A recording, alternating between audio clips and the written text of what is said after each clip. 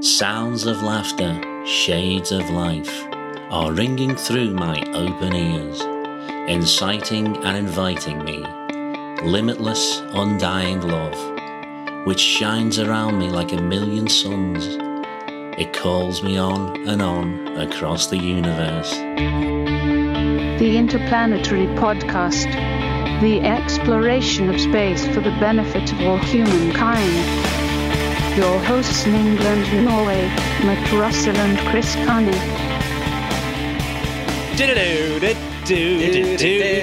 Oh yeah, baby Lennon. Hey, it's episode 202, and this week I have a guest host, semi-permanent guest host, Chris Carney. Hi, Chris. How are you this morning? Hello. I'm very good. Thank you. I'm so excited to be here on this podcast. It's one of my favorite podcasts ever. So thank you. It's so exciting. We met, I don't know, about 3 or 4 years ago when we bonded over the fact that we just started our own podcasts. And mine didn't last as long as yours.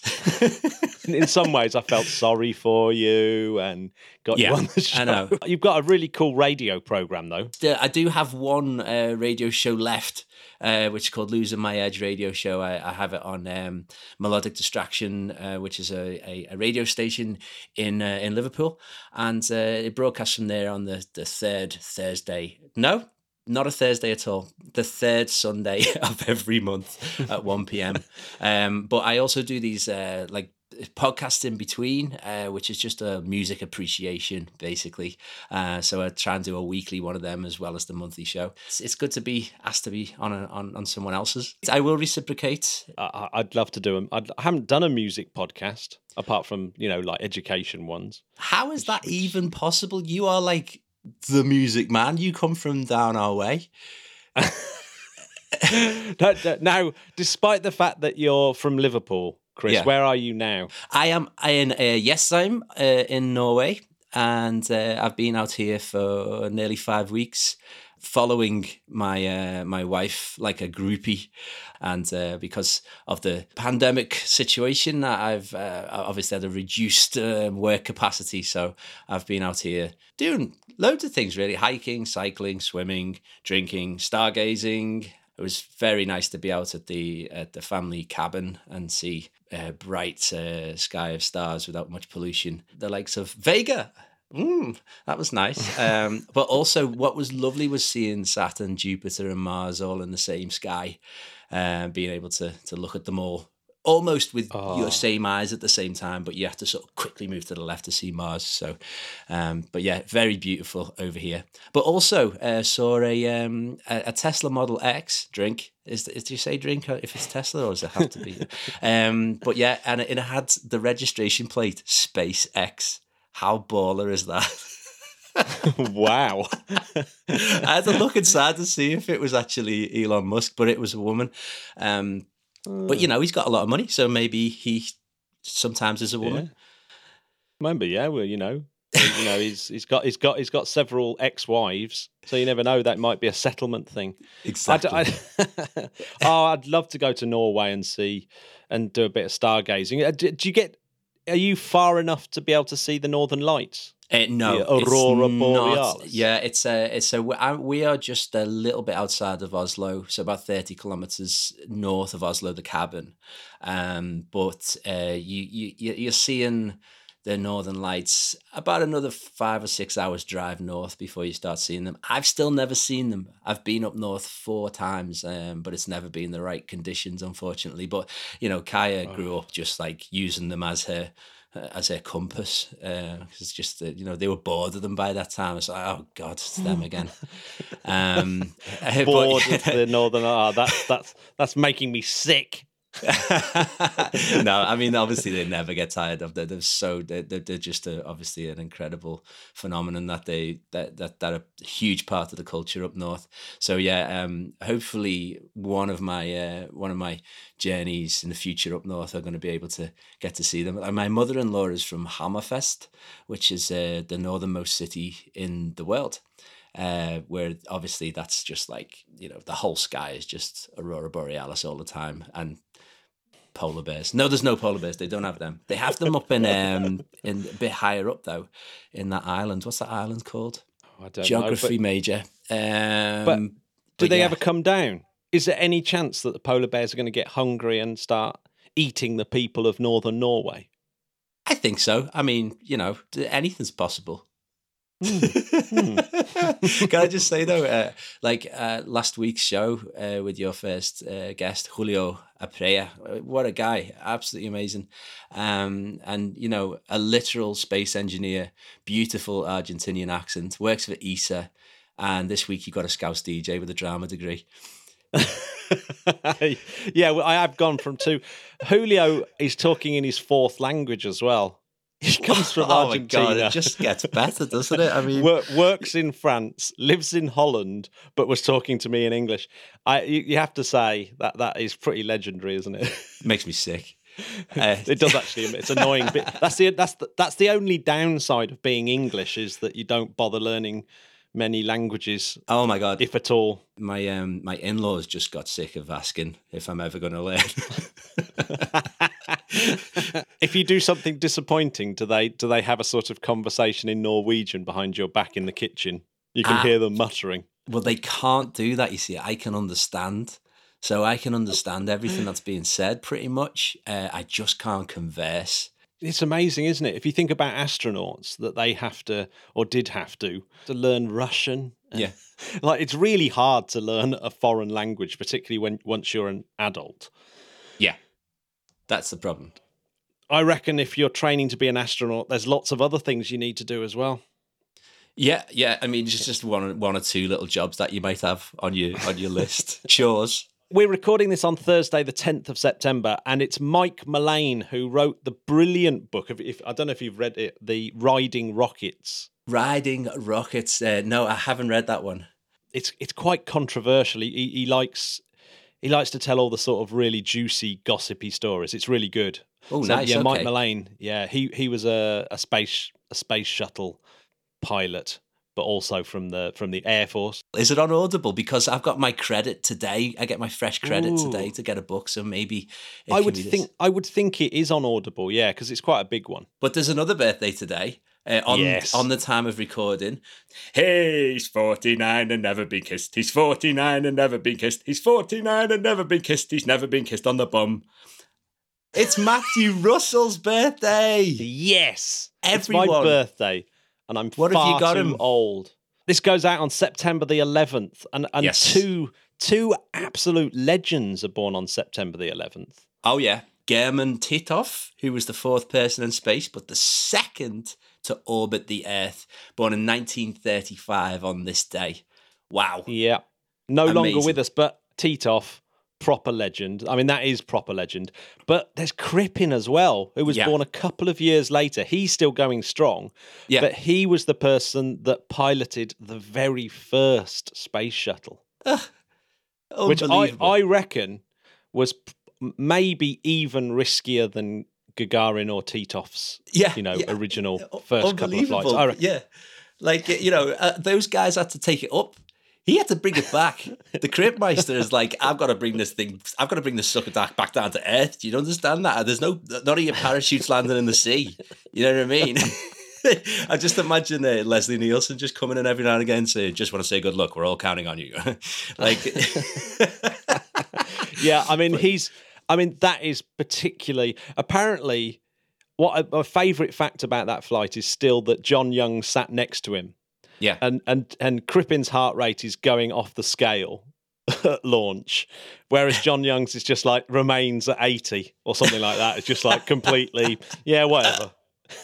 There was absolutely no shaking Young, was there? Yeah, just no emotion. No, it's just another launch. What of it? I've been to the moon. I've done it. Yeah, done all this. Yeah. Learn Russian. Oh no, I don't think John Young will have learned Russian. No, they did. I can't help feeling they went to the moon, to stuff it up the Russians. Yeah, it was only completely. That was the whole idea. I mean, you've got sort of Kennedy, we're there in this decade, and it was a wonderful speech and everything. But he's just thinking, I'll show you.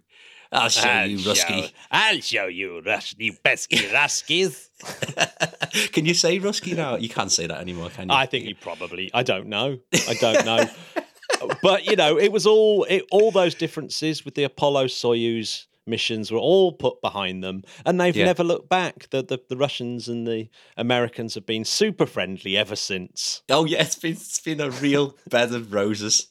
But my favourite birthday of today is Mary Watson Whitney. Yes. An American astronomer who was born 1847. Oof. 22 years the head at the Vassar Observatory in New York.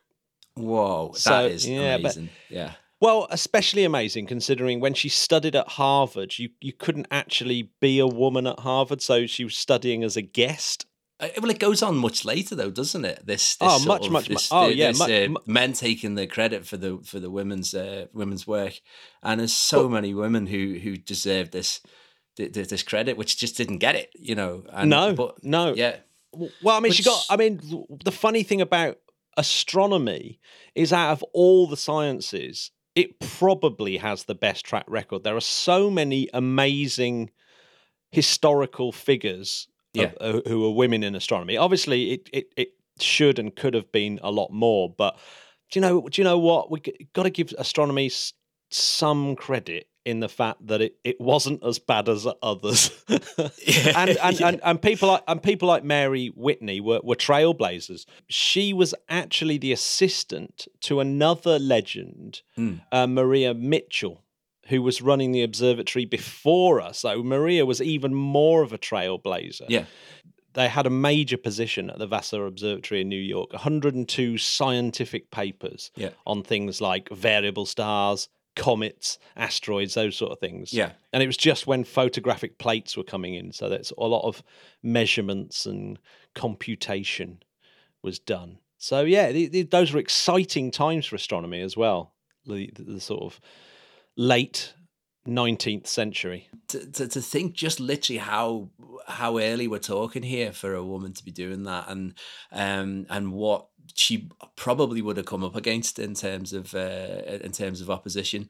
The proof is in the legacy, and that's an incredible thing. So I hope the patriarchy went a little bit easy on her in the world of astronomy. I hope the science world was maybe a little bit more forgiving. It's quite hard to put your brain into the mindset of someone from the 1980s, let alone the 1880s. Yeah, I know. I mean, in Liverpool, we had the shell suits as well, which was even more difficult to... Exactly. I mean, if you think about Liverpool in the 1970s... Yeah. While we've been rabbiting on, just to keep people interested, we'll be playing my guest interview with Sarah Cruddas, who's been on the show before. Sarah is a really, really good space writer, space journalist. She's written a new book, Look Up. Oh, what now? It's actually called Look Up. Oh, right. Okay. Our Story with the Stars. Yeah, yes. It sounds fantastic. I did a little read up on this, and it just sounds fantastic. I've got an advanced copy, and I've been reading it. It's very, very easy to read. It's one of those books. It's one of those books where you can probably read it very, very quickly because it's so well written. Don't take my word for it. Check this out. Sarah Cruddas is a gifted writer, and Look Up is an inspired book, and I am hopeful that we'll never stop looking up. Michael, I can't believe I'm on the same podcast as Michael Collins voiced. That's incredible. And John Lennon. Michael Collins. Yeah. I mean, during the Apollo 50 celebrations, I think Michael Collins became my favourite character amongst it all. There's something really, really cool about Michael Collins, and he's definitely written an even better book than Riding Rockets. The Michael Collins book is brilliant. Do you know, me too. I think Michael Collins, what happened during the 50 was that people really pushed him to the fore, and he started to get a lot more of the credit that he rightly deserved. And I do workshops in schools, and often they're about space and stuff like that, and I always emphasize Michael Collins.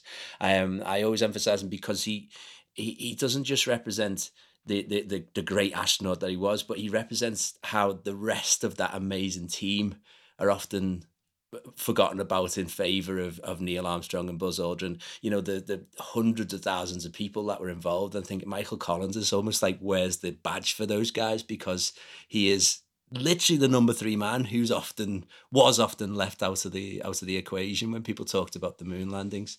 And if anything, I think he was more important. You know, it's crazy. I mean, it's an equal team, of course, but you know, if he wasn't there, they could not have done it. And that's the but yeah, I think through your podcast and through my own sort of reading, and Michael Collins has become my favorite too of the Apollo missions. Yeah, he's great. He is great. Yeah, so Sarah, it's a really good conversation with Sarah, and honestly, it's a really, really, really good, really, really, really good book about the importance of space, and it's kind of her love story with space, her own kind of personal story, but also the story of all the people that have been involved and why space is important. Yeah. So she talks about all those people like Titov and Crippen. I'm not sure they get I'm not sure they get a name mention actually, but she certainly talks about that type of pioneer and how important they are. But we kind of did that last week as well with people like Lee Solid, just all those people involved, all those absolute legends who worked really, really hard to make all this stuff happen. Can I just say though, Lee Solid, what a name. Well, what a name. It is an incredible name. I'm working very hard to try and get Lee on the show. It's looking good. So like, it'd be amazing. That'd be amazing. I'd love to know what else is underneath the seat of his truck. Anyway, I've been watching Star Trek recently because it's all on Netflix, and I never really watched anything past the original series, and I love the original series. So what I did, I typed in what are the best episodes of all the other stuff, and often it's the mirror episodes. Right. So it was funny that you should talk about, that you wanted to talk about mirror matter, because I said, what do you want to talk about? And we haven't had one of these crazy physics deep dives for a while. So I thought, do you know what? Mirror matter might be quite fun. Yes. And it was just after I'd watched the original series where Spock has a beard. Oh, it's so good. Oh, but, Spocky beard. I love the sound of that. That sounds Spock brilliant. Beard. Yeah. No, it's really good. The other episodes from the other seasons weren't so good. But hey, mirror matter. Yeah. Well, I'm gonna do the big deep dive. Back on episode 181, we talked about the kind of why mirror matter has come about, but we didn't actually talk about mirror matter in this one. This was to do back on 181.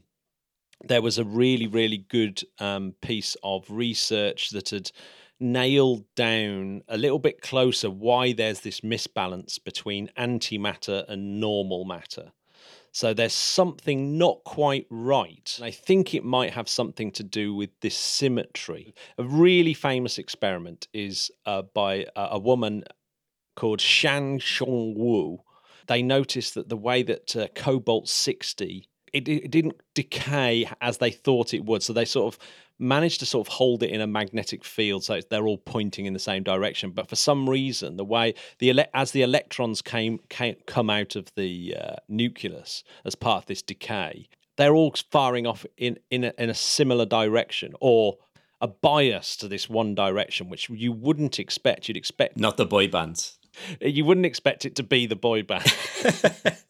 It's gone all a bit Harry Styles. No, so the analogy is that for some reason in the mirror image of the universe, physics happens slightly differently. And this was known as violating P symmetry.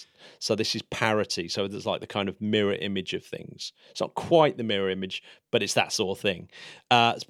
Remember, that's all an analogy. So since then, they thought, well, here's a bit of a wheeze. If you make these particles antimatter, then you get your symmetry back. So if those particles that are wrong in the mirror, if you make them antimatter, then they're right. Then the laws of physics come back to being symmetrical.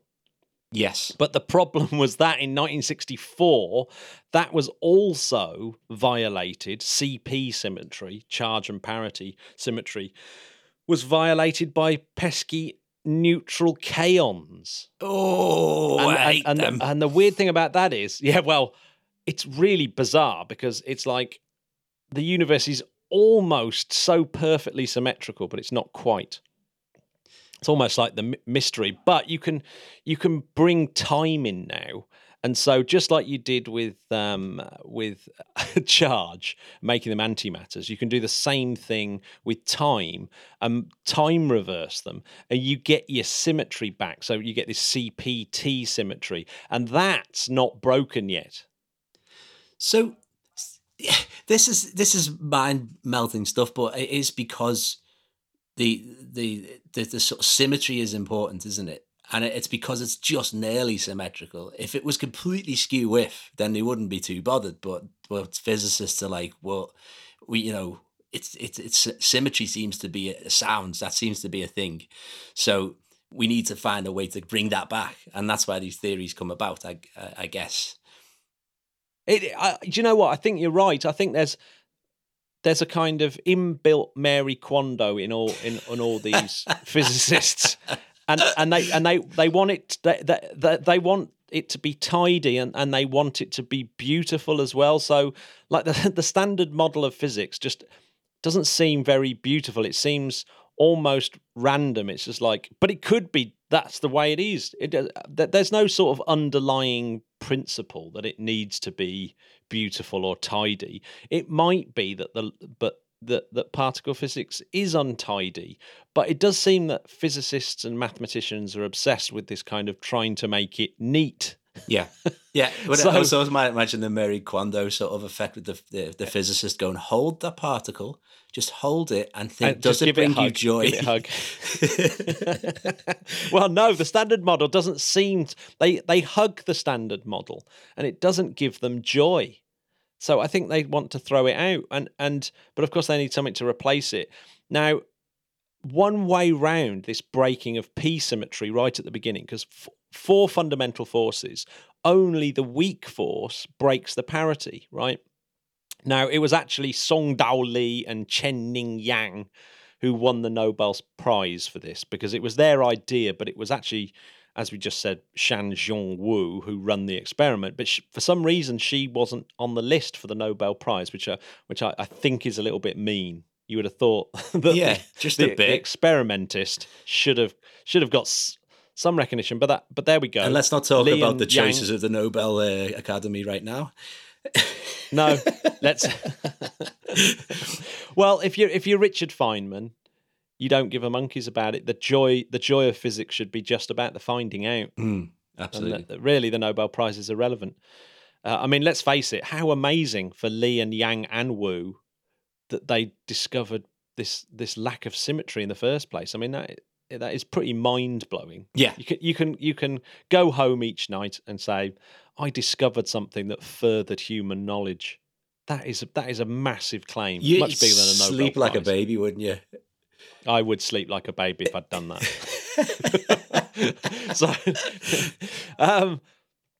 But anyway, we've kind of recapped just on the background. But the one thing I want to point out is that mirror matter is not antimatter. So this mirror matter is something completely different, and it's there to try and solve this, to try and make things neat.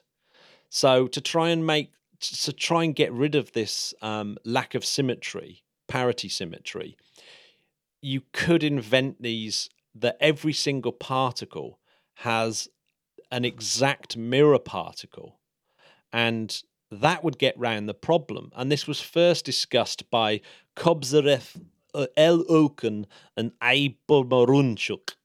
Their paper was called On the Possibility of Observing Mirror Particles, 1966. Whoa! The Russians were totally into this. So, the Oken, I found an article by Oken where he writes about 50 years of mirror particles, and it's really good. It's on archive. But this is what he said. He says, mirror particles cannot participate in ordinary strong and electromagnetic interactions with ordinary particles. The hidden mirror sector must have its own strong and electromagnetic interactions. This means that mirror particles, and I love this bit, like ordinary ones, must form mirror atoms, molecules, under favorable conditions, invisible mirror stars, planets, and even mirror life. Amazing. I know, this is ridiculous. Moreover, this invisible mirror can coexist with our own world in the same place. There was a flurry of activity. I know. I'm reading out of the quote now. So yeah, you know, brilliant. I closed my eyes there. I closed my eyes, and I it was like Cobb said. I was in the room, genuinely. So now he in that paper he talks about seeing a mirror train going across the landscape and realizing that it needs a mirror globe to hold it onto the tracks because it needs mirror gravity to hold the mirror particles onto the mirror track. Incredible. And would those gravitational things interact? And at the time they were thinking about this in the 60s, but they were unaware of the work of Zwicky, who was, of course, realizing that there must be this thing called dark matter. Now, this is where dark matter comes in, and mirror matter as well, because they might be connected. So the 60s was a bit of a heyday. Then the 70s, it went super quiet when everyone was getting jiggy with quantum chromodynamics and the Standard Model and tau leptons and all those kind of things. Just buzz theories. Just, all the... But, I mean, to be fair, these were all theories that were coming not just theories, but, experimental outcomes that were revealing the particles that are in the Standard Model. So, these were amazing times for physics. This was the glory days. In the 80s, there was a bit of a revival because the Russians were still at it. But Sheldon Lee Glashow, another Nobel Prize-winning physicist, wrote some papers about mirror particles. So it wasn't taken incredibly unseriously. And a guy called B. Holdham wrote about how the electric charges could work their way into normal life, that you might be able to get some tiny ordinary electric charge from mirror particles because they appear to mix. There's a kind of mixing between ordinary and mirror photons. So there might be a tiny electric charge. Again, a little bit of hinting at the fact that they might have some interaction with the actual universe. Yeah. So, but in the 90s, you get the heyday of mirror particles. So the one person whose name keeps cropping up time and time again is Robert Foote. And he wrote a paper called A Model with Fundamental Improper Space-Time Symmetries with H. Liu and R. Volkas. So Robert Foote's from Australia, and he seems to be a massive advocate of the theory. And he wrote a book called Shadowlands, Quest for Mirror Matter in the Universe. Oh, that sounds amazing. He's publishing a lot of papers on it, and he's gone full mirror, hasn't he? He's gone full mirror. He's Spock with a beard. Spock with a beard, full mirror, looking in the mirror. He's gone full mirror. He's so there's another guy, Zurab Berenjani, and he also writes probably more seriously considered mirror theories as well. These guys have the most symmetrical beards that you'll ever see. I think, yeah, Zurab. I bet Zurab Berejani does symmetrical beard. But we should talk about the bullet cluster quickly, okay? Because if these mirror particles are interacting enough with our universe, then there is a chance that they could be what constitutes dark matter, that there might be mirror stars and mirror planets and things like that in the halos of galaxies that are causing the stars to be moving as fast as they are, creating this extra gravity needed to hold the galaxies together without them all flying apart, which they would do. So you've kind of got a choice. It's either modified theory of gravity or there is dark matter. You've got a choice. Now, the bullet cluster kind of pushes it into there must be dark matter kind of realm, because the picture of the bullet cluster clearly shows the dark matter, which you can see because of its gravitational lensing of objects behind, is actually pulled away from the shiny stuff, from things like stars and all the actual matter that you can see with your naked eye. Yeah. And so we know that they're pulled apart. But if dark matter is mirror matter, then mirror stars must be more prominent compared to the mirror gas than ordinary stars are compared to ordinary gas. Now, for me, that seems improbable if we go unless there's some underlying law in the mirror particle universe that's different to ours. I mean, why wouldn't Why there be? would that be the? Yeah, I just don't know. I don't know. But there's all Zerab also suggests that some of these gamma ray bursts, which are GRBs, might be merging mirror matter stars or collapsing mirror matter stars. Goodness me. And that's what. So yeah, so there's a whole bunch of things that mirror matter could be doing.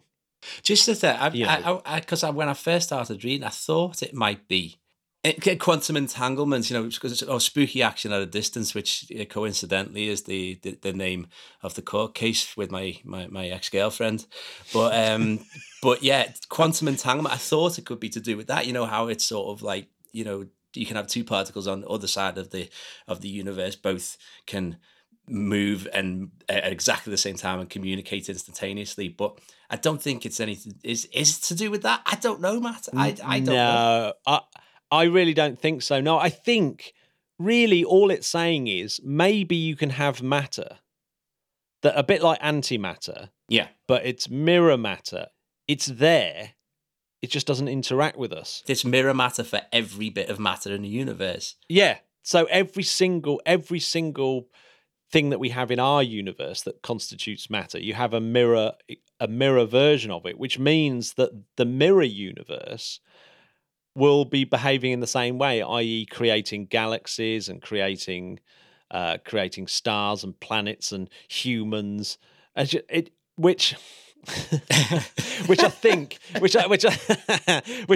is why, like, we could go. I mean, there's been some recent experiments to try and probe down into whether there is this mirror matter, and one of them is run by Leah Broussard at Oak Ridge, and there's another experiment called Murmur and things like that, which are basically, you have a nuclear reactor that's spitting out neutrons, and some of those neutrons are going to be mirror neutrons, therefore will pass straight through the casing, the shielding that you've built. Whereas the normal neutrons won't; they're blocked by the shielding. Otherwise, everyone would die.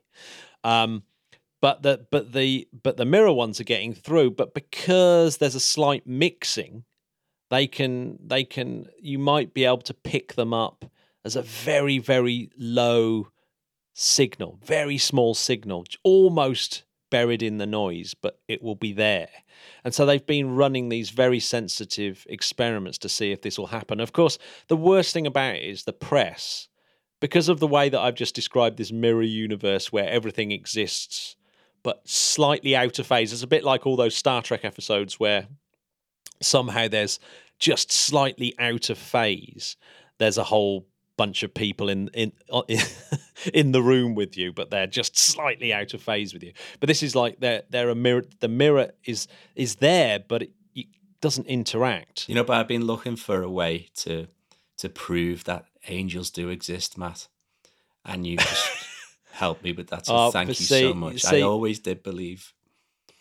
And I think this is my problem with mirror matter. This is it. It's my whole problem with it is, that just because it's falsifiable doesn't make it scientific. In other words, you can't just come up with a theory of some new particles, then give them some properties, and then say, I'm going to run an experiment and we might find them in this experiment. Get money for it and then not find them. I mean, and the worst thing about this is obviously, there was reason to believe that the Higgs boson existed, and they built the Large Hadron Collider, and hey presto, they found it.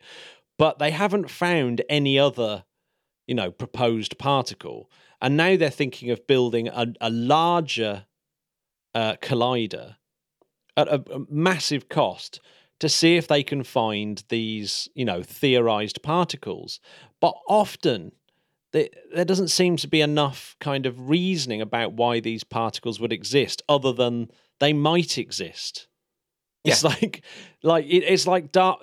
There's dark matter. What can it be? And then just coming up with random, millions of random guesses. Obviously, to do the random guess, you have to be an amazing physicist. So you have to at least understand the physics and that your new particle that you've invented obviously has to fulfill quite a few things. Yeah, I couldn't come in and say... work math. No, yeah. I couldn't come in. It has to work mathematically, etc., etc. So there's no doubt that these people are clever, but it does seem to be motivated reasoning. It just seems to be a scattergun approach of trying to get to the problem, and maybe this is not the right approach at all.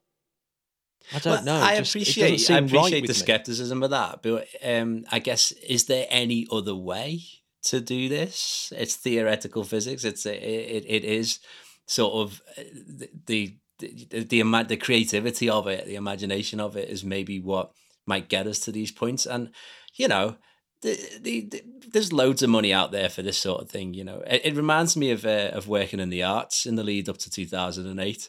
That was just the same thing. I think I'd like to be a Viking. Sure. Here's a load of money. It was great. But yeah, I mean, if there's the funding for it, if there are the people to do it, I think there is lots of funding, because obviously people want to get to the bottom of dark matter. And I think that some experiments, if it's only a few million quid, seems like it's a bargain almost. If it sort of reveals that there's what dark matter is, but there isn't really much reason to doubt the standard model. It kind of explains everything. Yeah. It's just almost like people are upset that it's not neat. Yeah. and like millions of pounds going into it. And surely millions of pounds would be better spent on observations and really honing down on the numbers of what dark matter would look like, in terms of there just seems to be a lot of observational astronomy that you could do for the cost of these crazy experiments that are really just testing out highly speculative theories. It's just really like this obsession with symmetry. It's kind of like, spending millions and millions of pounds because a couple of these physicists have a tiny bit of OCD. Well, I was thinking about, if I said to you, Earth is going to be hit by an asteroid tomorrow. What? It's a little bit scientific, because we know that Earth's been hit by asteroids before, so it has some basis in. I have some reason to think it. But if I said we're going to be hit by a space elephant tomorrow, now I can put together a reasonable, hypothesis that, a bit like a Boltzmann brain, just because of some quirk of entropy, an elephant was made in outer space and it's going to hit us tomorrow. Yeah. But let's face it, I don't think it's a particularly scientific thing to say that we're going to be hit by a space elephant tomorrow. It sounds a bit more like closer to Bertrand Russell's Teapot, this. But but with the space elephant, I've heard that sequel to Dumbo is actually in the can. I quite like my space elephant. It's good. So do you want? So now we've learnt about mirror matter, and now I've decided to poo-poo it in the same breath. No, there are some good places to look at mirror matter. Wan Peng Tan of Notre Dame University writes a good blog about it if you're interested in it. I am. But so yeah, well, I'm glad you made me look at it, because I didn't realise how much it's considered a really good candidate for dark matter. But it's like there are no good candidates for dark matter. I think this is slightly less crazy than the information is dark matter one that we did. But still, I like it. You know what? Well, I like it. That's all I'm saying. I know you like it, and I like it too. I like it too. It's a nice little ramble on my birthday. I like it. Oh yes, I hope you're having an amazing birthday. It is. Well, how much better can your birthday get talking about mirror matter? I'm not sure. Well, it could. You could listen to Sarah Cruddas and Matthew Russell discuss space. Do you want to have a listen? I would love to hear that. I'm really excited to hear it. Okay, Ekute. The Interplanetary Podcast, putting the ace back into space. We're here again. We've got Sarah Cruddas back on the show. I don't know how many years later it is. It's 3 or 4. I literally can't remember. But we'll sort it. I think it's like the 2016 or 2017, isn't it? Yeah, it's a long. Well, like we were saying earlier, it seems like a different era. So, welcome to the show again, Sarah. How are you in lockdown? I'm good. Welcome through the world of audio to my walk-in wardrobe / office now, which is the life of lockdown. But thank you so much for having me. I'm excited to be here. Yeah, well, we're very excited to have you back. So the reason why we've got you back on is you have a book, Look Up, that's coming out soon. First of all, when's it out and what's it all about? Yeah, well, the book's called Look Up, Our Story with the Stars, and it is out this September, and it is essentially the story, as the title says, the story with our stars, why human beings went to space, the stories of dedication, determination and sacrifice, which, the human stories about exploring space, then how space has transformed life on Earth, so the unexpected space age that we live in today, through to the entrepreneurial space age. So I work in the commercial space sector as part of what I do, and how entrepreneurs are changing our future, our today and our tomorrow. And then looking at the final chapter, which is Look Back, which is essentially how the greatest thing to come from space is actually us, and it's Earth, and it's this new perspective, and how all that is wrong in the world, particularly when you look at climate science right now, how actually going to space gives us hope and the potential to actually solve the very hard challenges that we face at the moment. Yeah, I mean, it's a really, really common brick wall that I come up against. And in fact, I had a raging argument with my mum about this very subject yesterday. A lot of people, when they hear about money going into space, and sometimes it's just a ridiculous argument, but when they hear about money going into space, they say, why, when we've got so many problems down here on Earth? How do you address that quickly as a thing? Well, there's a long answer and a short answer, and I'll give the long answer and I'll try and shorten it, depending on how long we've got on this podcast. But the long answer is, I get it. So in my work as a journalist, I've been to places such as North Korea, the DRC, Goma is one of the worst places I've ever seen in my life.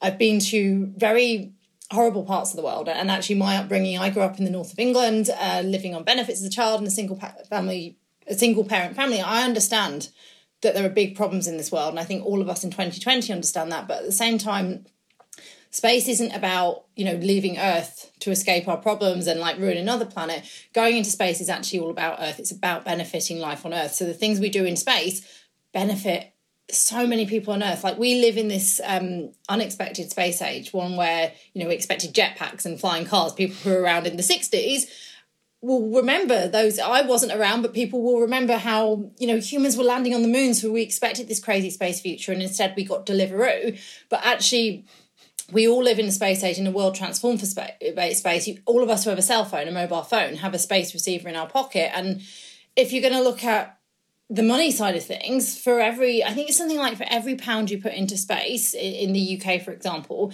you get £10 back.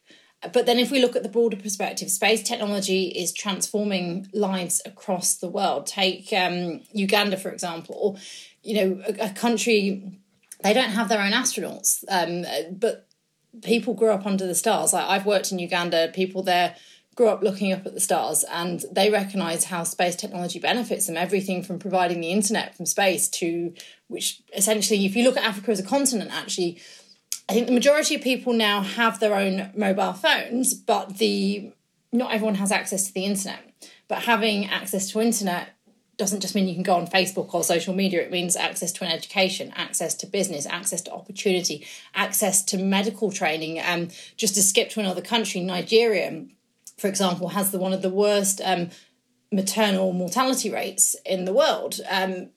It's staggeringly high, but actually being able to access the internet from space instead of having to go through the complexities of putting the infrastructure on the ground, medical teams can receive training. They can receive advice when they're in a serious situation, and it can help improve the qualities of life. It can help reduce that mortality rate as one example. So that is a very long answer, but what I'm trying to say is that, we always attack space, but it's what we're doing in space is no different to what we've done on Earth. We've explored our planet. Governments have gone first, then private industry afterwards, and now the same is happening in space. And it's everything we do in space is about Earth. Yes, we are wanting to push the limits of where we can go and extend the presence of human beings, but we're doing it for the majority. And if we're to succeed in space, it has to bring benefit to the majority, which it does. Yeah, I mean, one thing that it's, by the way, it's a really, really easy book to read. I think I really like the prose and everything, and it's one of those books that you can just get into and just pretty much rifle the way through. But I know it's very, very human space orientated, isn't it? It's about the sort of human story in going into space. But I know about space and the technology that we send to space and all the kind of amazing things we do with in science in space and Earth observation and all those things. But even for me, there's a little bit of a question mark about how much resources we stick into human space flight going into space. And a really good example would be India. Has got a fantastic space program, I think, and it clearly is one of those things that's making its economy worthwhile and bringing back money. But I worry that they're sort of starting a human spaceflight program, and maybe that's sucking up some of the resources that could have been doing all these amazing bits of work that you've just talked about. Have you got a sort of an overall view about alleviating those worries? Well, we need to do both. So I need to, the proudest thing I have about this book is that the fact Apollo 11 astronaut Michael Collins wrote the foreword. And there's actually a story from that I want to use to explain this. And in his speech to Congress, after he'd been to the moon in 1969, I think it was September 1969, he talked about all the problems that were faced on Earth. And he talked about his own experience when they were on the way to the moon, and the Apollo spacecraft was rotating like a chicken on a barbecue spit, he described it at. And at one point they could see the Earth out the window, then they could see the moon, and they had the choice of looking either way, the moon, which represented the future and where history would be made in a couple of days, or looking back at Earth, which represented all of human history and where they'd come from. And Michael explained that the crew looked both ways. So they looked back at Earth with all the problems they faced, but they also looked at the moon because there were still problems raging on Earth in 1969 when we went to the moon. There were still problems throughout the history of humanity. Yeah. There's never been a time when we haven't had problems, but we have to keep exploring. We have to keep moving forward. So I can and Michael explained they look both ways. And that's what we need to do. We need to address issues on Earth, but we can't stay still. Stasis isn't good for a species. And by progressing forward, it benefits all. And you look at the world 100 years ago compared to the world now, and we're all of us are alive in the best time. Even though 2020 is a terrible year for so many, we're still alive in the best time. We've got the best technology we've ever had as a species, the best, most exciting stuff. And so when you look at robotic missions and human missions, nothing can replace humans going into space. The inspiration that comes from seeing human beings push the boundaries. Michael Collins uses this phrase, outward bound, and to push outward bound where we could go. What we're doing in space is nothing new. It's just the playing field has changed. So we've explored Earth. Governments have traditionally gone in first, then private industry afterwards. As we've done on Earth, we're now seeing the same thing in space. And, with this tiny, tiny, tiny planet, so insignificantly tiny, we can't even get our brains around it because it seems so big to us, our Earth. But on the scale of the universe, not even a speck. When you're beyond the solar system, we're not even a speck. So why wouldn't you want to explore? Why wouldn't you want to push those boundaries? And yes, we can send out robots, but to see humans, return to the moon, and this time to extend where humans live, not just to go and plant flags, take a few photos and have some footprints on the ground, but actually to go there, to extend. At the moment, we live on Earth, and then we've got the International Space Station, which obviously 20 years this year since it was first became permanently crewed. So we're extending where we can go. The next stop is the moon, but this time for a permanent crewed base, and then further human beings to Mars, and then we're just dipping our toes in the water. So with all the problems on Earth, and I understand it, we still have to keep exploring. And with that, you get so many other benefits, so many indirect benefits. You get, first of all, you get inspiration. Like the generation inspired by Apollo built the world we live in today. And you can't measure something like that. Imagine, take, for example, the Crew Dragon launch, which happened in May and then landed back on Earth in August. Think of the inspiration, someone who's a young kid who's sat at home. How will that define their life? And they might not become an astronaut or a rocket scientist, but what will that inspire them to create that we cannot yet imagine? Just like people like Jeff Bezos and Elon Musk were inspired by the moon landings.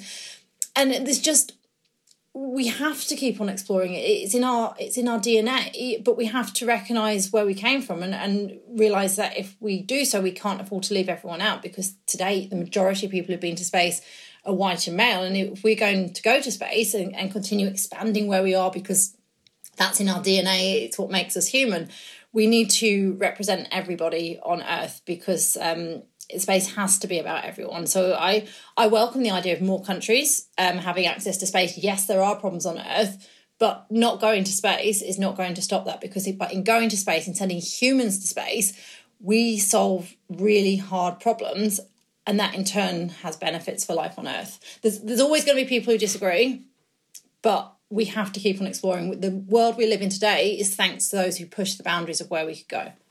Yeah, there was one interview that I heard with Anne Druyan, Carl Sagan's wife, and it's really stuck with me about this message of we need a destination, as in terms of humans having a conversation, humankind having a conversation about where we want to go as a species, so that we can actually build a roadmap to that.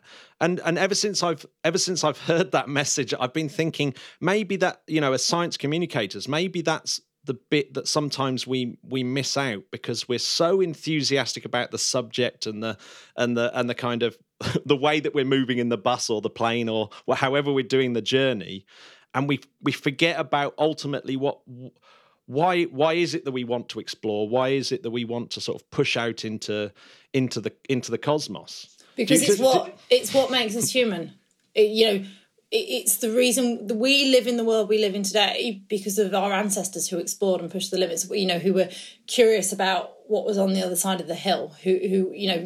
It's what makes us human, and it's what's created our society of today. And actually, although I'd agree with the point about having a roadmap, what I would say is, space isn't, sometimes the media get confused because they talk about a new space race now, but there isn't, because there's no longer, you look back to the space race, which I talk about in the book actually, because it's important to always tell that story, because everything we do in space is owed to those first pioneers. But if you look back to the space race, there was a very clear goal defined by Kennedy, go to the moon. But what we're seeing today is that there's multiple things, like, the sky is no longer the limit, space is limitless. But I agree, we need that kind of there's no longer a race to one destination. There's lots of companies and countries both involved in doing lots of different things, everything from potentially mining asteroids and the moon for rocket fuel, to sending human beings to Mars, to moving manufacturing off Earth and using data to benefit Earth. But I think, if we are going to tackle those really hard challenges, we need to have that succinct Kennedy-esque goal, that JFK-esque goal, and a clear mission statement.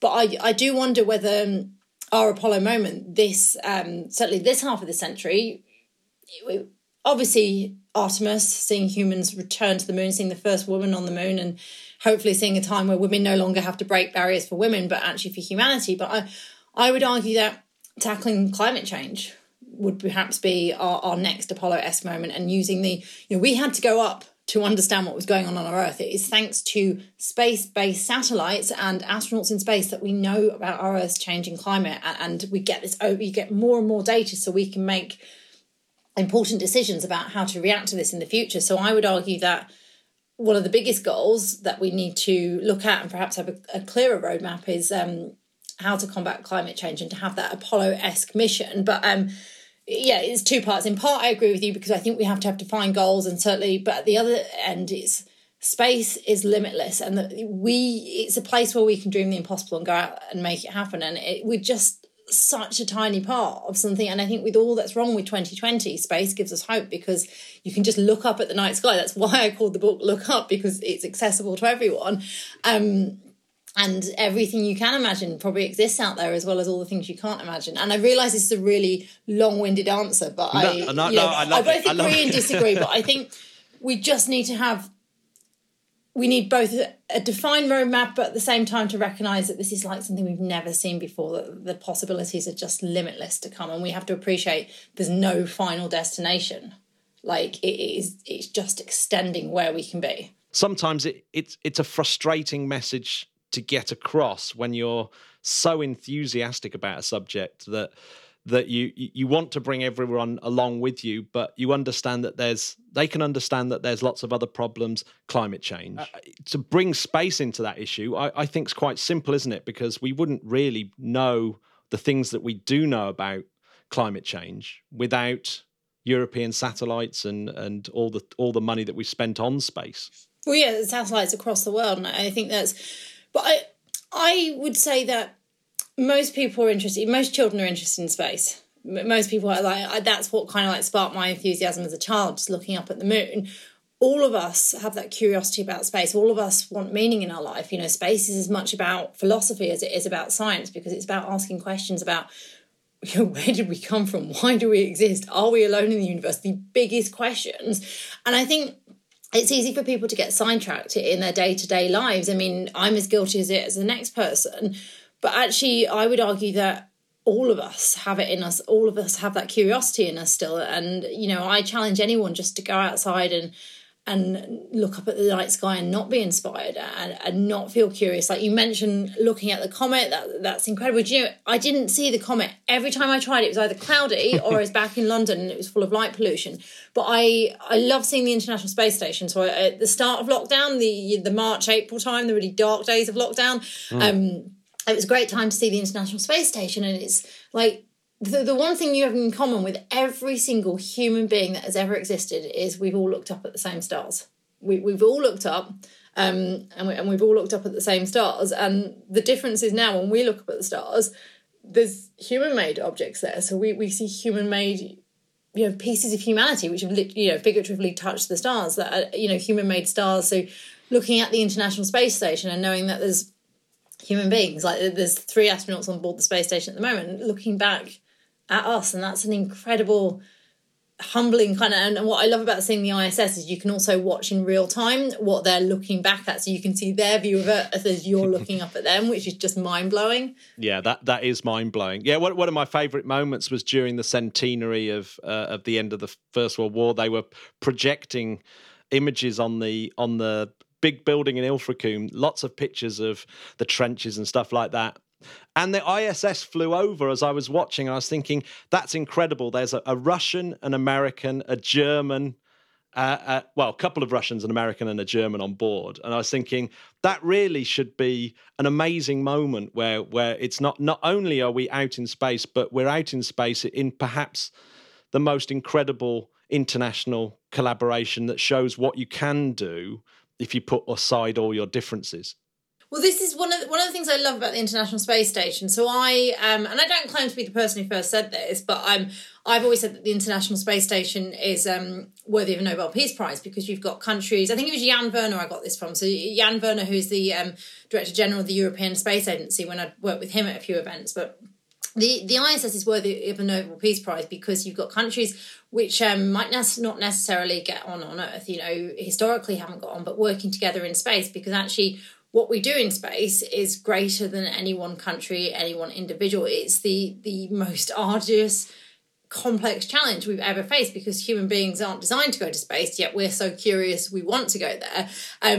So space, and I think it's interesting actually, because this year the International Space Station has been nominated for the Nobel Peace Prize after quite a few years of saying it now. And it's, you know, I'm not naive enough to say that it's completely harmonious in space, but we have got a huge amount of collaboration.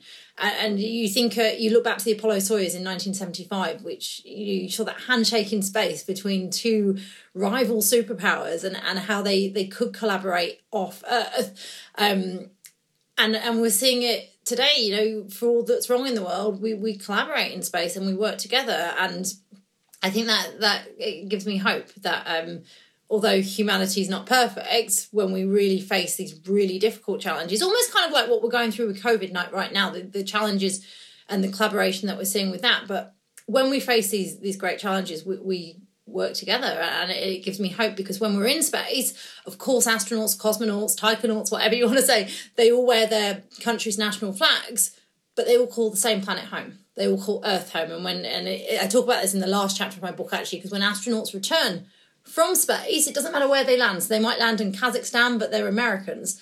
They still say welcome home, and they're still welcome home, because in space, Earth is our home. Like you go back, you're in Earth orbit, 250 miles up on the ISS. You can't see the borders. You can make out some countries, but you can't see the borders that divide us. Go to the moon, 250,000 miles. We're just one planet is home, one planet which you can cover with your thumb. So I think space has the potential to unify us in ways, and a realisation that we are all in this together, that we are divided on Earth, but actually in this vast, impossible universe, we all call the same planet home. And if we don't look after it, we're going to be facing many, many more challenges. And in order to look after it, we need to work together. Yeah, I mean, do you think that that's why the stories of astronauts become more important in some way, because they've actually lived through that collaboration? Because I noticed when you talk to people like Mike Foale, he actually the thing he says is things like he misses his Russian comrades on Mir. That was the one thing that he misses the most is his friends. So that sort of make that they all sort of have this international community in space, and their story is one of that overview effect. Yeah, I agree. And Mike Cole, wow, with that fire on Mir as well. I mean, he's a British. He was born in Lincolnshire. He's a British person who moved to America to follow his dreams of space. So there's already some like international isms. Is that a word? But no, I agree. I think space is just it gives us a realisation that we're all in it together. And actually, you touched on an important point about learning from the stories of astronauts. I talk a lot about one of the chapters in my book, Dedication, Determination and Sacrifice, talks about the astronauts. I pick out a few different people, one of them being Gus Grissom, another Krista McAuliffe, who was a teacher who's obviously sadly killed on the Challenger disaster. But I grew up in the outskirts of Hull, didn't have very much money, first in my family to ever go to university, no influence of science, but actually learning about the stories of astronauts as a kid and what you can achieve with hard work, determination, and how you shouldn't let where you come from actually inspired me in my own career, and it inspired me to work hard and to realise that nothing's impossible. I read about human beings walking on the moon, and I think a lot of people talk about inspiring kids with space, but we need to inspire adults as well, because all of us have complex lives, don't we? And I think learning about the stories of astronauts, what they've overcome and why they've dedicated themselves to something so removed, I guess, from day-to-day life, such as going to space, and why they've, or anyone within the space industry, it's not a 9-to-5 job. And I think learning about the adversity that people have faced, how they've overcome it, and how you can achieve impossible things can inspire a lot of people, no matter what age they are in life or what stage they are in life, because space is more, it's going into space is a lot of things, but it is also a human story. And that's a very important story which can inspire you, whether you want to become a scientist or not. I think it can just inspire you in your own life, because we are all human at the end of the day. Yeah, I think that point probably answers my really earlier point about I just like going on tangents. It answered that really earlier point about why we should be sending, really concentrating on the human element of space. And I really get it in terms of that is the thing that is inspirational, but it also kind of plants it in the human experience, doesn't it? I mean, when we talk about Voyager and when we talk about Cassini, their bits of metal out in space, and I wonder how you can. It's very hard, isn't it, to connect to it? And I know people like the European Space Agency have made their satellites more sort of accessible by giving them faces and characters when they do those. Makes sort a big of cartoons. difference doing that. I really, yeah, no, absolutely. And then them having their like Rosetta and Philae, that was the best that was example. Beautiful, yeah. Like, and I think we need to talk more about how we communicate space, because we can do all these great things, but if we don't tell people about it, people aren't going to understand why it matters to them. And actually turning Philae and Rosetta, which were these two spacecraft who went to the comet Churyumov-Gerasimenko, I've had to say that quite a few times. Yeah. They humanise something, but also it's important to remember that, you know, we've sent robots beyond our solar system now. If you look at the Voyagers, but like nothing can replace human boots on the ground. You know, if we're looking to go to Mars within the next 20 or 30 years, perhaps even sooner. One of the reasons we want to go to Mars is because we want to look for that clinching piece of evidence to find out whether life once existed, or perhaps even microbial life still exists on Mars today. Something which is game-changing. It will be the most profound discovery of all of humanity, to either prove that we're not alone in the universe, to get that, because, you know, as Carl Sagan once said, extraordinary claims require extraordinary evidence, and we haven't quite got it yet. Or even though it's highly likely that there might have been life on Mars in the past, or might still be life. But also, you know, robots can't do that. So that's a discovery which changes all of humanity, but robots can't replace a person being there and having their dexterity, their ability to look out and see that rock, and their training. You know, robots are acting as a delay when communicating with a robot. And if we want to do that, we want to prove that we're not alone in the universe, or that we're in fact related to life on Mars, which could be the case. Yeah. Also, life on Earth could have been seeded by life on Mars. We need to, during the early solar system, we need humans there to get that last bit of evidence. And also, then we'd be, even if we don't find evidence of life on Mars, then we're a two-planetary species, and we're no longer bound to one Earth. We finally, you know, just as early explorers, like the prologue of my book talks about how, you know, early explorers cast off from the quayside even. it's the morning, it's a Thursday. You know, we're doing the same thing. We're casting off into the ocean that is the cosmos, and we have to do it. You know, even if we don't find evidence of life on Mars, there's still plenty of other places where, even within our own solar system, where life could still exist right now. But it means we've stepped away. We've cast off from that cosmic quayside into the cosmic ocean, and we're now sailing in a new sea. And it's our gift to the future to keep on exploring. It's our gift to future generations to keep pushing forward, to keep extending where humans can be, and to keep exploring. Like, life gets better when we explore and when we push the limits of what humans can do. Yeah, and just why wouldn't you want to do it?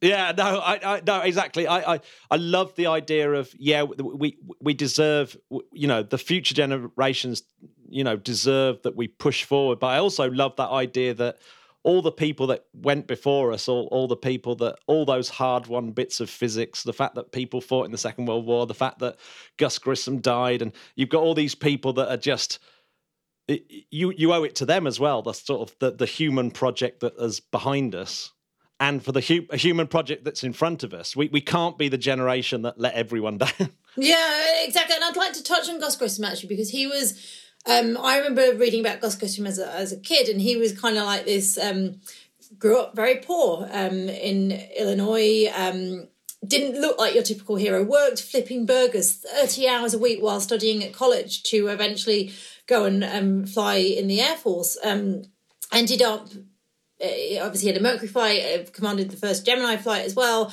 was meant to have command of Apollo 1, and... You know, there was talk, obviously, and it depends how much people know about this era of space exploration, but Deke Slayton, in one of the original Mercury 7, he was meant to go to space, obviously didn't, so he headed up the astronaut office, and he was in charge of crew rotations. And there was an element of, it wasn't an exact science how these crew rotations worked out, and there are rumours that he wanted a Mercury 7 astronaut to be the first on the moon, and that person was Gus. And, of course, Gus died in the Apollo 1 fire, on the ground in what was at the time seen as a routine test. and he never got to walk on the moon, and not many people know about him. You could argue that he failed. He failed in this dream for the moon, but actually he didn't fail, because his death, although tragic, enabled America's, and humanity's greatest success in space exploration. We were only able to go to the moon because of the sacrifices of Gus Grissom and his crewmates Ed White and Roger Chaffee. It was because of them that no American was lost in space during Apollo. So it was the lessons learned. And so we hear about the heroes in space exploration. We hear about Neil Armstrong and Buzz Aldrin, for example. We hear about the real success stories.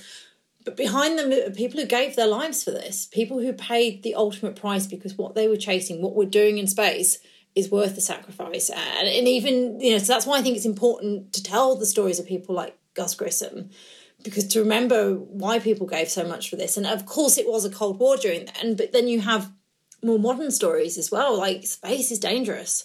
I think with Crew Dragon right now, and with the commercial crew programs, so that also includes Boeing and the Boeing Starliner, I think it's a 1 in 272 fatality rate is what they kind of aimed for. But still, that's not great odds. No, it's still dangerous. No, we take space for granted because we see it on the news now, and it's, we know that people have been to the moon, but actually it's still so risky. People are risking their lives because they're pursuing something greater than themselves. And even the people who are on the ground are dedicating their lives to something greater than themselves. So I think it's important, no matter what we do, to remember those who came before us. And that's, I guess, why having Michael Collins write the foreword, just because nothing we do in space would be possible without the likes of Michael. They gave up. They went places no human being had. They literally went to the moon. In 19... it's mind blowing. You say it it's like what? He went to the moon. We live in a time. I learned about the moon in history books. More people are there. The people who actually remember Apollo are getting fewer and fewer and fewer. But to push that limit of, to take humans beyond Earth, to go into space for the first time, to go to the moon, everything we do is owed to those first few. And of course it was a conflict that enabled that, but what came from it was the modern world we live in today and all the benefits. You want to get a car to go somewhere, you use your space receiver in your pocket, which is your cell phone, to call that car, but that car is using satellites to find your location. So it's everything we do and everything we benefit from today is owed to those first pioneers. Yeah, absolutely. And it plays into that future as well. George, my son, came up with a brilliant one yesterday about, if someone dies, like Gus Grissom's death enabled people to get to the moon, but if we get to Mars, Gus Grissom's death enabled humans to get to the moon and to Mars. His sacrifice becomes more meaningful. Everything we do in space is owed to those who first took those risks. But each voyage we're doing is getting more daring. I can understand the frustration, people who are like, why haven't we been back to the moon? All we do is live in Earth orbit. But we live in Earth orbit. Before Apollo was just over a week. That was it. The longest we were on the moon, Apollo 17, was something like 72 hours. We had 3 days living on the moon. That was it. And then we haven't been back since December 1972. But for the last 20 years, we've had humans living in space, permanently. We've had a continuous roster of crews living in space permanently. We've had humans spend a year in space, a year of their lives. I like to call it 2020 because it feels like we're all in our spaceships whilst in isolation right now. Yeah. But in all seriousness, we've had human beings living in space, learning how to overcome those hurdles. And actually, you mentioned the benefit of space for life on Earth. And one point I haven't touched on is things like, some of the science we're doing in space is about the human body, because you take away gravity, you're taking away a variable, so you can study things in a different way. For all intents and purposes, you take away gravity because, of course, there's still gravity in space, but I'm sure you know what you mean. Yeah. But in that microgravity environment, we can study cancer cells, and they behave differently in space. They behave more like how they would in the human body. And actually, another kind of story of sacrifice is the crew of Columbia, which was lost in 2003 when they returned to Earth. And some of the work they were doing on that space shuttle mission. So for those who don't know, this was a mission in 2003 which launched, but during launch there was some damage to the heat tiles on the leading edge of one of the orbiter's wings, and as it returned to Earth it disintegrated over Texas and Arkansas and Louisiana because you'd lost some of the heat protection and all the crew died. It was a tragic story, and testament to the sacrifice and the risks that astronauts are prepared to take. But part of the work they were doing was into cells, cancer cells, in this unique environment of space, which has huge benefit for cancer research on Earth, because you can test drugs in space in a way that more accurately represents the human body than on Earth. So we're doing this hugely important work, and that research was thought to have been lost alongside the crew when Columbia tragically disintegrated, but actually a box with many of the experiments in was recovered, and scientists were able to continue the work that the crew were doing.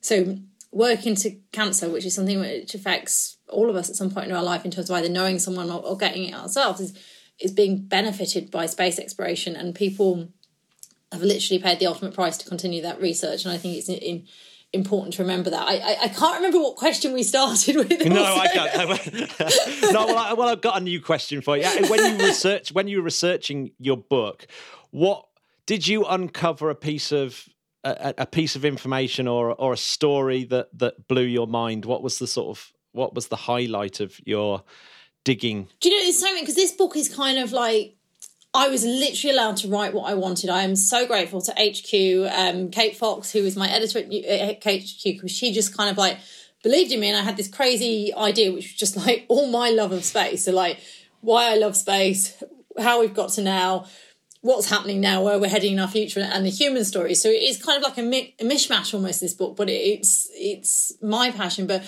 so a lot of it was stuff which has defined my life, or the commercial space sector that I work in. But for me, actually, it goes back to this chapter, Dedication, Determination and Sacrifice, which is more of the human chapter. Actually, I'm going to tell two stories, but the first one is about this one. And I wanted to write about an astronaut called Judy Resnick, who was killed in the Challenger.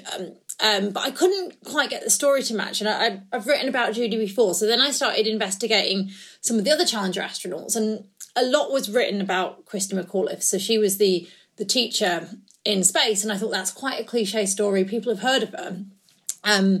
So she was the first teacher in space who was tragically killed aboard the Challenger. But then when I started looking up and really diving deep into her story, I realised she was an extraordinary human being, and more people needed to. All of them who lost their lives in the Challenger were extraordinary.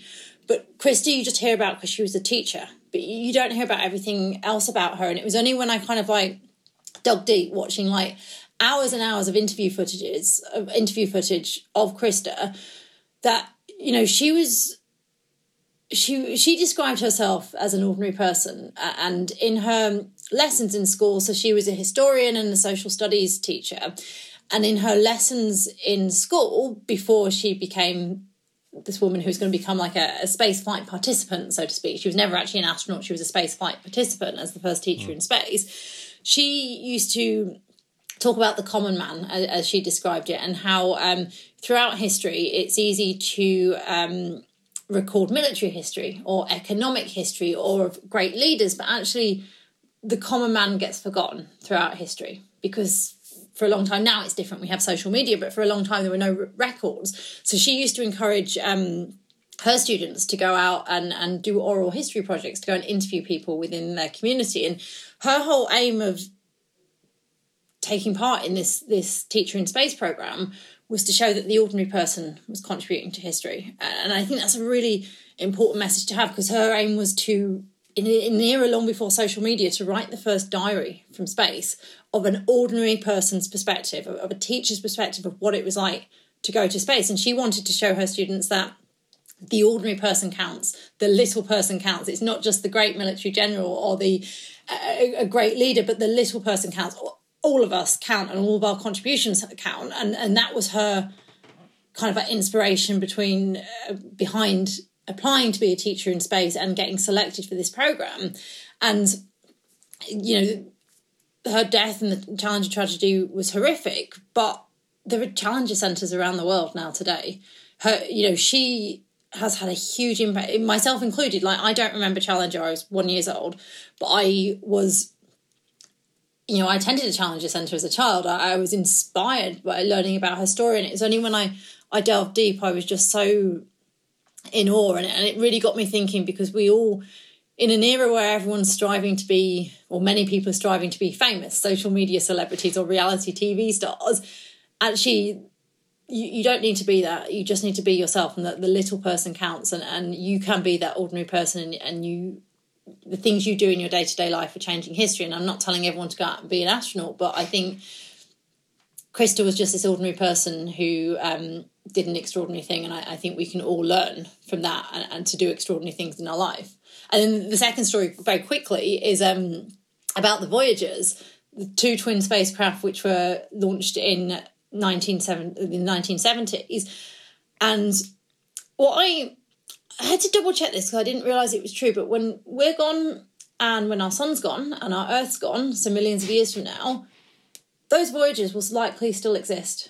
So two pieces of humanity will be out there in somewhere in the cosmos. Even if we don't ever explore space again, even if we cease to do that, there's two relics of humanity that will outlive our solar system, and that's just an incredible fact. I like to talk a lot about space. No, that is awesome. And yeah, do you know what? I never even thought about that. But that, yeah, because I know it's going to take them a very long time to even go anywhere near our nearest star. I know that's always a depressing fact, but that's a good fact. I like the Voyager fact. That's I mean, back to Krista McAuliffe. I mean, I was a young child inspired by Krista McAuliffe. I remember it very, very well. I used to watch the Challenger take off, and obviously that was tragic. I remember it very, very, very well as a child.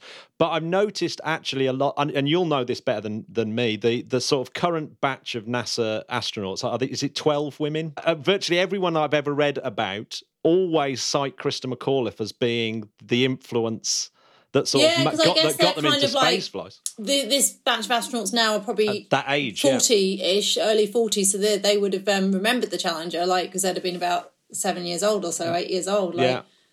So I think, and it's obviously, it might be one of those women that are the first people back on the moon. So it's like Krista McAuliffe's again. Yeah, I didn't mean for this to be a morbid conversation talking about the people we've lost, and I don't mean it, but I think it's like, you don't realise the impact you can have on life, even just by trying to do something, I guess, just by, not succeeding in your dream still inspires others. And what I love about, so I'm split, I'm half in the TV industry in the US, but I'm also half within the space industry. And what I love about space is the collaboration that you see, I have so many friends within the space industry because we're all working towards this common goal, and it's like, most of us will fail, most of what we do in space will fail, but it inspires the successes, and also failure's not a bad thing, and I just, there's so many great stories of humans pushing the limits of what is possible, but also ordinary people just trying to do a thing which was impossible to them. Space shows us that there's no limits, and that you can achieve so much, and I do work with the Astronaut Memorial Foundation. I've done some work with the Astronaut Memorial Foundation in the US, and I talk about this in the book. What gets me is you walk into this office and you see there's a wall of photographs, and they represent every single person we've lost in pursuing space. And it's kind of it almost stops you in the tracks, because as a kid they were adults, but now they're not that much older than me. And I've been lucky enough to age, I guess. And I guess as we continue to push forward in space, the number of names, the number of faces is going to grow, but so is the value of what we're chasing. And you're all going to die at the end of the day, but it's how you live your life which matters, and what you're working towards that matters. Well, we're staying on the morbid thing. I know. The book's got lots of positive stories in as well. We're just focusing on one chapter. Well, I think, I like to see them as positive stories. But we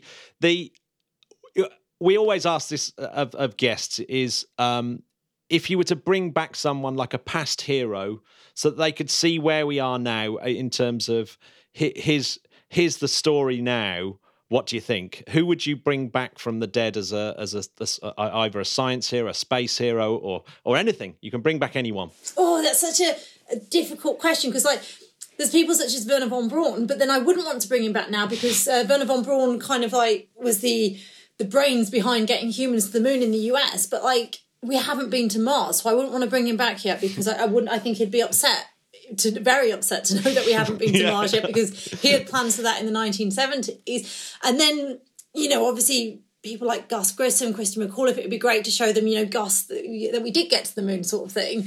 So perhaps Gus Grissom would be mine to say, you know, to show, you know, because his is such a almost like unheard of story because he had a hard time in the press after his first Mercury mission because the door blew open. He was blamed by some in the media for flipping the chicken switch, even though he didn't. He's had some vindication with that since.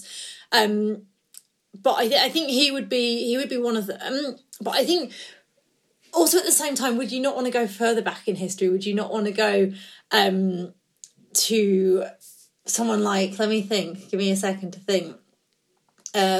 Copernicus, for example, like he first said like the Earth is at the centre of the solar system, or Jules Verne, who wrote stories about humans being to the moon. Like I write about this in the book as well. There's a lot in the book. I don't know how I managed to fit it all in, but like Jules Verne, who more than nearly, I think 100 years before humans actually went to the moon, don't quote me on that exact number, wrote about a voyage to the moon, which took off from Florida and splashed down in the Pacific Ocean. He dreamed this impossible dream. Isn't it with 3 people as well? Yeah, with 3 people. It's just crazy. And he predicted the moon landings in the 1800s. He was talking about this voyage to the moon. So just to, you know, and that book inspired Le Voyage dans la Lune, which was obviously one of our first movies, which showed the very iconic image of the rocket going into the moon's eye, which, you know, bring an artist back, because space isn't just about science. I would bring Jules Verne back and show him these,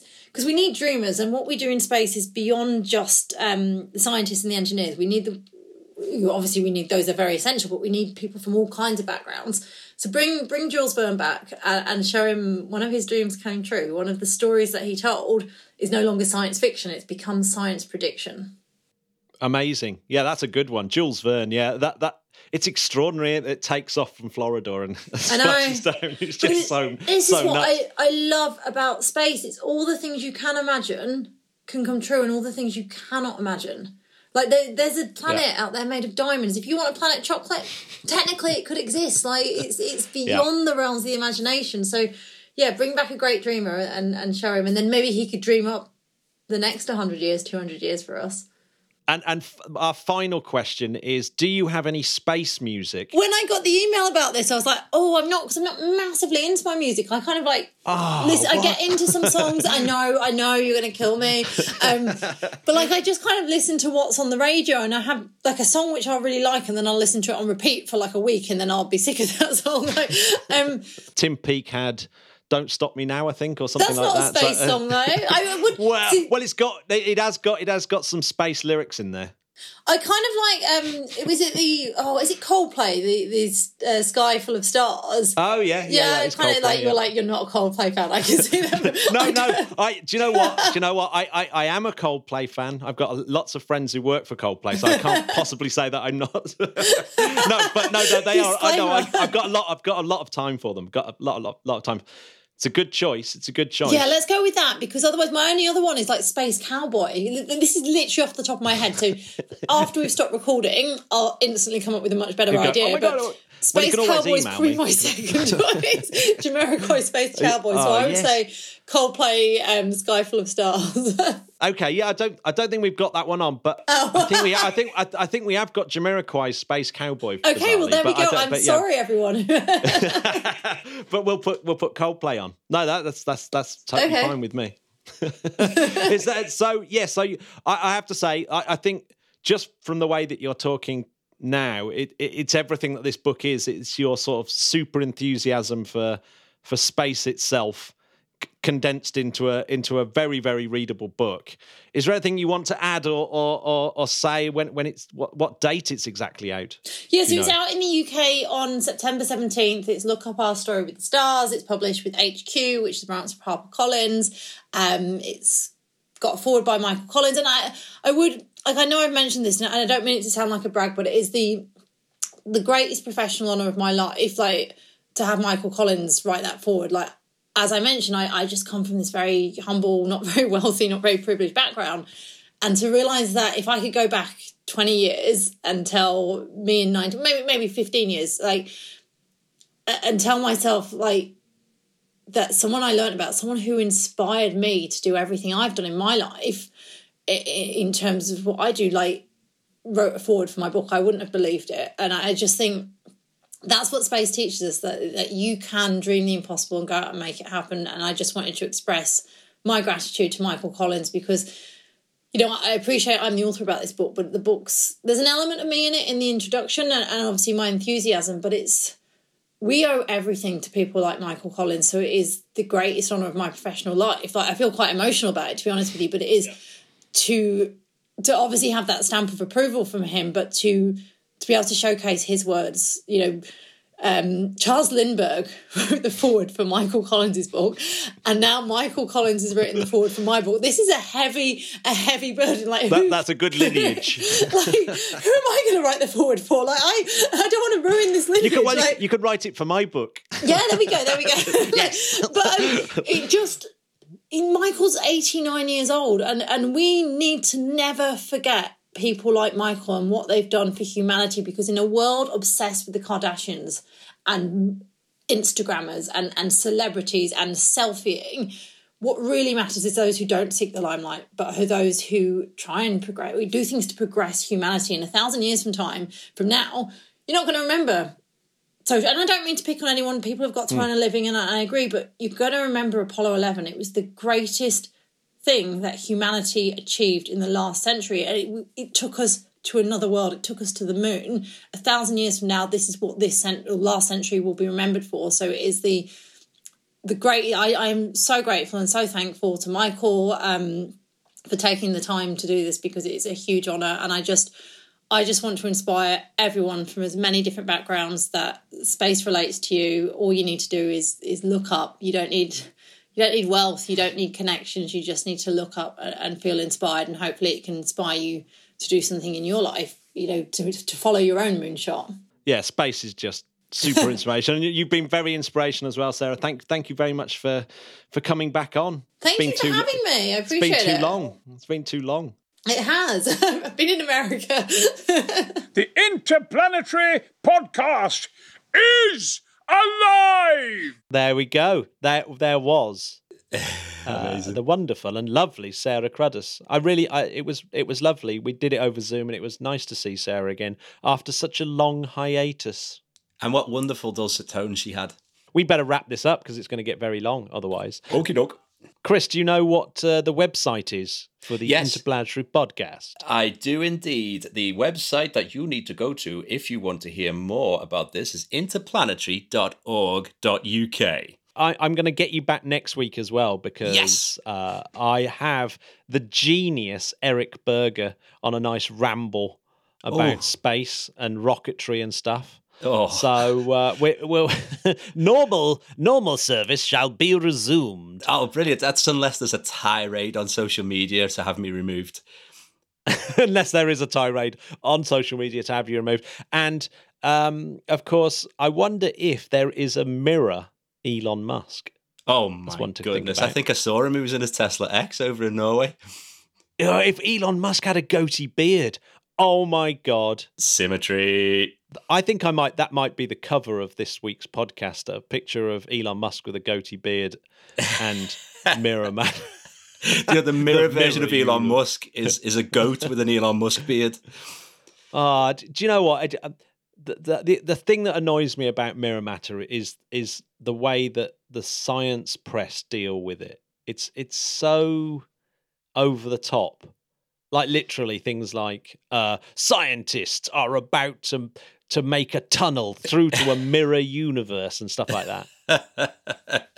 Is it any wonder that there's a bunch of science skeptics out there, because they've been reading all that going, that's not possible. But all the scientists are going, we know. I know, but that's the annoying thing is I genuinely think, the more I've been doing this podcast, the more I've realised that, the science press, even the good science press like New Scientist, really over-egg science stories, and no wonder everyone gets bored and fed up with them. Yeah. Yeah. I mean, the elephant in space one was ridiculous. I know that. What kind of idiot would come up with that? I've no idea. A Dumbo. That's all I can say.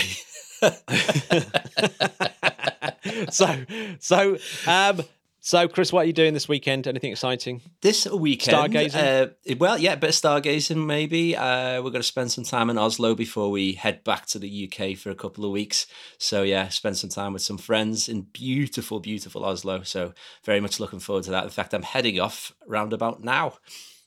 Excellent. Well, fantastic. How about you? With your birthday, have you got any super birthday plans apart from staff induction? I know that's like the highlight, but yeah, it's a beautiful sunny day today, so I might after staff induction's done, or maybe I'll just put a picture of myself pretending to be in staff induction. I might go for a little walk and then do something for my birthday on Saturday. I think. Lovely, lovely. Like go for a meal or something like that. You know, at my age, there's not many options. Well, it's a big one next year. It's the big one next year, episode 254. I'll be there. Genius. Right. Bye, Smodcast. Bye, Smodcast. Bye, Smodcast.